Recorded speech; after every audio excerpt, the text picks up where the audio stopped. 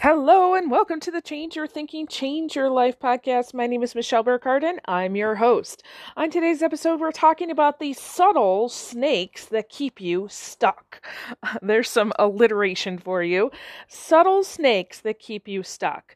We all have these very subtle thoughts from our subconscious brain that in all actuality, that is our what I call our monster X. Some people might call it your ego. Some people might call it your fear or limiting belief. But you could also call it a subtle snake.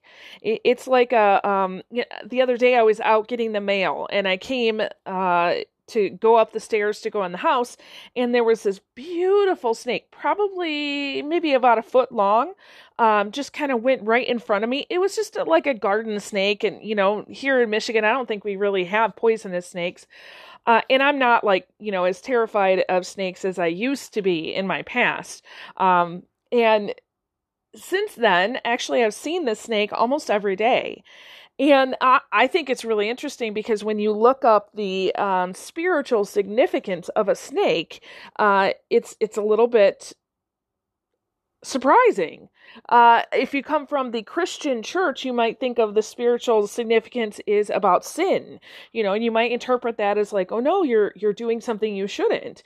However, in reality, the spiritual significance or symbol of the snake is that there's going to be a transition. And most often there is a great spiritual growth, if you will. And so anyway, so there's this snake coming through, and as I looked it up in my book and I was like, ooh, interesting. Yeah, I'm all for spiritual growth, right? And I began to think about these snake thoughts. It could go one way, like here you're doing something wrong, or it could be like, hey, no, actually, this is really good. So I guess let me back up a little bit. Think about yourself. What is something that you would like to have in your life that you don't currently have, that you really want, that for some reason you just can't get it? What is that thing? Okay, so what is holding you back from getting that thing? Now, you may have answered some outward circumstances or conditions, or you could have referenced, well, there's this hurdle that I need to do, or, I'm doing some research, whatever it was that you referenced. Let me just share a few examples with you. Okay. These are literally things that have popped up in the people that I'm working with, probably the last 4 or 5 days. Okay. So the first example I'm going to share with you is a friend of mine. She's in her, I don't want to tell all of her story because I didn't really ask her for her. She knows that I share stories on the podcast, and she said it would be okay, but not to share her name or identifying information. So I will say that she's in her late 40s, early 50s, and she has been raising kids for a long time. She actually has about 6 kids. Some of them are out of the home, some of them are not, and she desperately wants to go back to school. She wants to go back to school. She has a heart and a passion for accounting. She loves doing her family's taxes. She does, her friends' taxes. She just loves that. So she would like to go back to school for accounting. And so we've been talking like, when are you going to do that? And one of the things that she said was, oh, Michelle, I'm already old. And I'm like, are you kidding me? You're not old. You still got, 20, 30 years left in you. Yeah, do what fills you with passion. And that's going to be really helpful to other people. And she has a special niche that she really likes to work with. And it's, I guess I can say young adults who are kind of out on their own for the first time. She loves kind of doing the mother hen thing, bringing them into her fold and helping them with, understanding how life works. And I was like, oh my goodness, what a great ministry that would be. And you can help them financially. So to me, I'm looking at it going, oh my gosh, you have so much potential here. I don't care if you're old or not. You've got a lot here that you can do to serve. So when I asked her, what's keeping you back? I'll be honest, the only thing that she could come up to was, well, I've got duties to my family, right? I've got duties to my husband. I've got duties to my kids here that are left at home, which absolutely you definitely do. I don't want to discount that at all. But why is that holding you back? Right? Why should that hold you back from going after your dream or your passion? Could you find 1 hour every single day to devote to your studies to eventually get to, this certification that you need in order to, make this ministry happen? Could you find 1 hour? You don't have to say I'm abandoning everything, to make this happen. How could you do that along with your other kind of duties, if you will? Right? But that idea of, I can't do what I want, I can't do what I'm called to do because I have these other duties. That's a snake in the grass trying to, it's really trying to help us say, hey, listen, yes, this is where you need to go, right? This is your growth, go here. But we're interpreting it as, oh no, I shouldn't be doing that. All right, let me give you another example. A friend of mine, God love him, he is making excellent changes in his life. He's had lots and lots of transitions lately. He's in his early 30s. He's got his very first position where he's the leader of a team, which he's been wanting to do for a while. And he just had a little baby girl not too long ago. She's about 6 months old. So, I remember those times when things seem to be going really, really well in your life, right? Like it's just an exciting time. And he's having some issues now because one of the things he's really working on is his health. He realizes that he's put a lot of time and attention into his family and also his work, that he's kind of neglected himself a little bit. So he used to be a runner in high school, actually went to some state championships for track and cross country. So he's gotten back into running and he's working on his diet. And one of the things that he's struggling with right now that's keeping him stuck in his health is that he's not making those changes in his diet. And so when we are talking about this, well, what could you do? What do you think? And it comes back to his family has gotten stuck in a pattern and they have this thought or belief like, nope, this is how we eat. So instead of him, eating what he wants and needs to in the evening, he reverts back to what they've been doing for the last, 10 years together because it's easier, because this is just how we do it, right? Can you see how that might be that subtle snake in the grass? Saying, hey, here's a great opportunity for you to change and really go after what you want, but yet you're looking at it as, oh, if I change this one thing, it's, not only going to change it for me, but it's going to change it for my wife and potentially for my family, right? It's a subtle snake. Another friend of mine, I think I actually referenced her story on a podcast a while ago. So she is going through major changes in her life. She has a couple young kids. She's finally out of the home where her husband was financially, emotionally, and physically abusive to her and also to her children. So she's making great strides in coming out of that. And one of the things that we have been talking about is, legally and also financially, the best thing for her would be to divorce.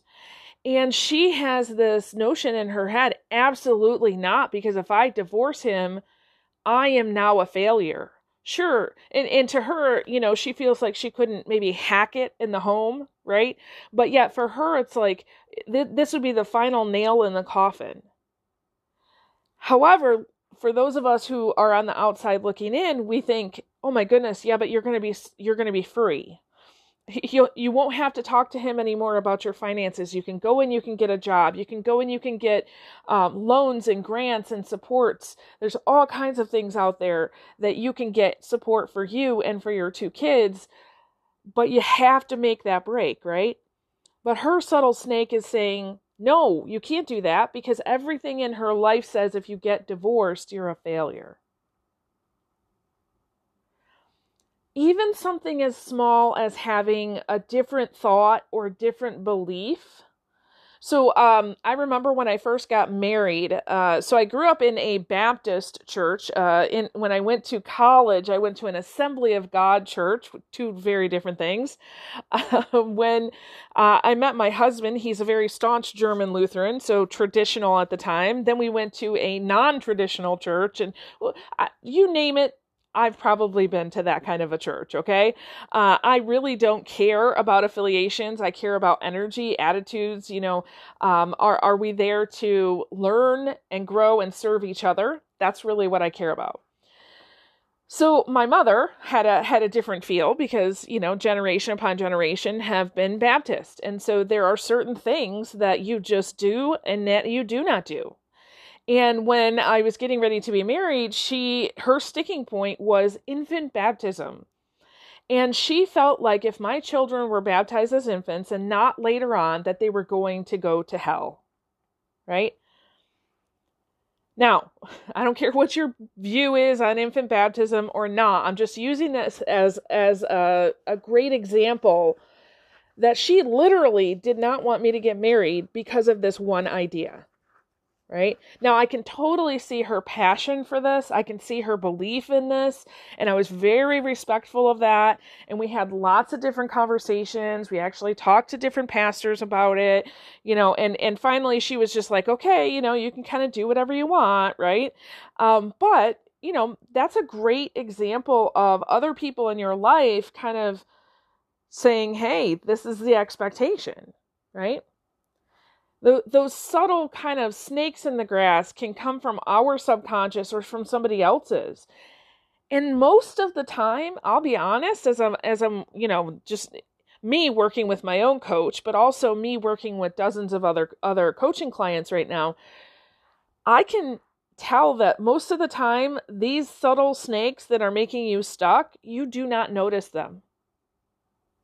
You don't notice that they're there. Or you notice that they're there, but you don't see them as significant. So, for example, if somebody says, I can't go back to school because I've got to take care of my husband and my kids, that's an acceptable idea by most people in culture. And so because it is, you just give that energy as opposed to, well, wait a minute, well, what if I could do both? Right? Or the health idea, choosing your diet. That's a pretty easy fix, isn't it? But if you don't see it, you can't do anything about it. Right? And I think for some of us, we can look upon this young mother that is going through all this transition, and we can see, her fear is holding her back from seeing how we could do things in a much better way for her, right? We can see that, can't we? But we don't see that in ourselves. So I'm going to give you 4 questions that if you really sit with this, and, there's no particular time frame, but just sit with it and let it kind of resonate with you a little bit. It might help you identify some of those subtle snakes. Okay. So the first question is just, what do you want? I'll be honest, 90% of people really don't know what they want. They really don't know what they want. They say they do, but they don't know what they want. So you really have to think about, what is it that you want? And you can think about one thing, or you can think about, several different areas of your life, totally up to you. Just dream, what do you want? And then the second question is, what do the people in your life say about that? So if you're married, what does your spouse say? If you have a close friend circle, what do your friends say? What do the important people in your life say about that thing that you want? Are they helping you? Are they encouraging you? Are they discouraging you? Are they trying to help, but not by encouraging you, by discouraging you? Because that's a thing too. Like my mom, she was trying to discourage me in order to help me. And the third question is, what does culture or society say about the thing that you want? So, for example, culture is just, this is the way we do things. Okay, so culture can be your familial culture. Or culture can be your, your nationality, your neighborhood, however you want to look at it. What does culture and society say about the thing that you want? And then the last question, do you really want it? So sometimes we can say, I want this thing. And we can do the questions of what does, my most important people say? What does society say? And then we can get down to it and realize, you know what? I don't really want this. Or maybe I want something different than that. You'll have some clarity come up. Or maybe it's, I don't want that, but I want this. Right? And ask yourself after that, okay, if you really want it, what do you need to do to go after it? So I'm proud to say that, my friend who wants to go back to school for accounting, she's actually decided she is going to take it. She's going to take some classes online. She's going to do about an hour a day and see how that works. My other friend who's working on health stuff, he has realized that he is going to be the person who now makes the meals. He just said it's going to be a whole lot easier. I'll show my wife, she can have what she wants, my kids can have what they want, and I can have what I want. So he's taking that on himself. And then my other friend who, is making all of these changes, she has at least admitted to talking to somebody. She said, I will talk to somebody about what it could do for my kids if I were to divorce. So that's a huge first step, right? So what do you want? What do the people in your life say about it? What does culture and society say about it? Do you really want it? And what small thing can you do to make that happen? Okay? You do not have to listen to all of those subtle snakes that kind of come to steal your joy away, okay? If you want it, you can have it. You just have to understand that snake is not coming to tell you that you're wrong. It's actually coming to say, hey, guess what? You got a great opportunity here, okay? Awesome. So with that, I release you into the wild. Go forth and prosper. Have an amazing day. We'll catch you next time. All right. Bye-bye.